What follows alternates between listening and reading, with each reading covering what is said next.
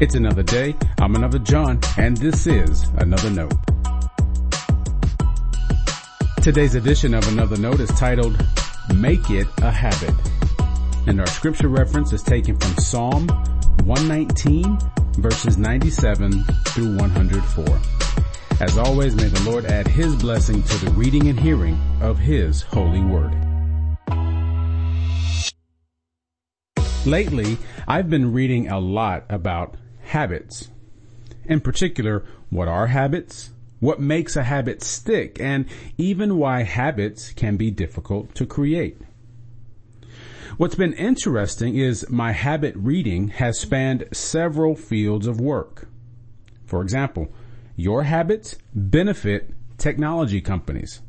So they spend money, good money, to understand how to get you to form habits that involve their products. Have you ever signed up for a free service? Most of us have. After a while of using the service, you might get a message about an upgrade option. Since you've come to rely on the service, you're more willing to consider paying. Why? Because the company got you to make using their product a habit. Likewise, don't think the world's addiction to social media happened by chance. Those notifications aren't only to keep you informed. Social media companies want you to know about what your family and friends are doing. But notifications help you establish the habit of checking every few minutes, too. There are other examples besides the last few I'll offer you, but I'll let you look for those. Consider it your homework for the week. Have you thought about how habits influence your walk with God? You'd benefit if you did. I know there's a danger in pairing faith with habits. When we're not careful, habits can morph into legalism.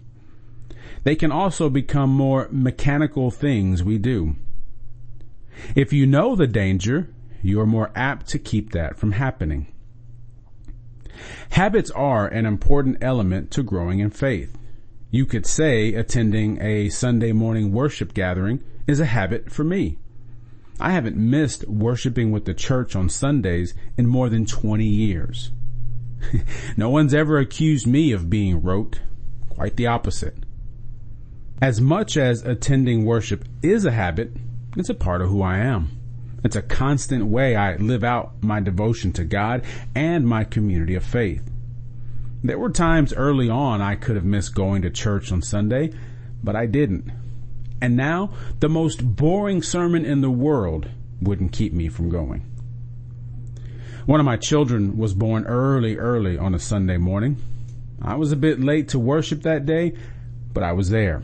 I had to thank God with my church for the new blessing in our family. Of course, I didn't have the laborious part of bringing a life into the world, but you get my point.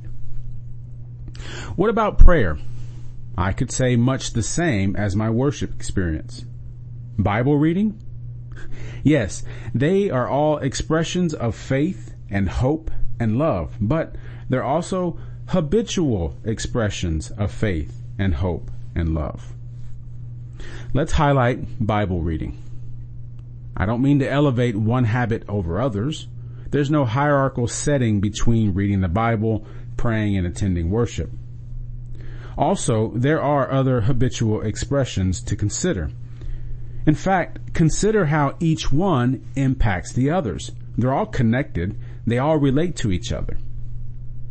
The psalmist once said, "Oh, how I love your law.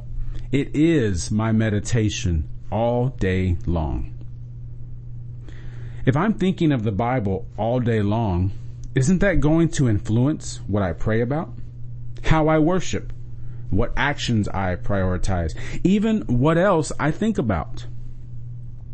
Consider creating the habit of daily Bible reading. It has lasting impacts on your entire life. If it's not a habit, start slow. If it's already a habit, make sure you're still learning, like the psalmist, to meditate on what you've read all day long. We often think habits are bad. we have to kick bad habits. That's true. But habits are also good. The habit of hearing God's voice through Scripture every day is a habit that will change your life. Stay blessed.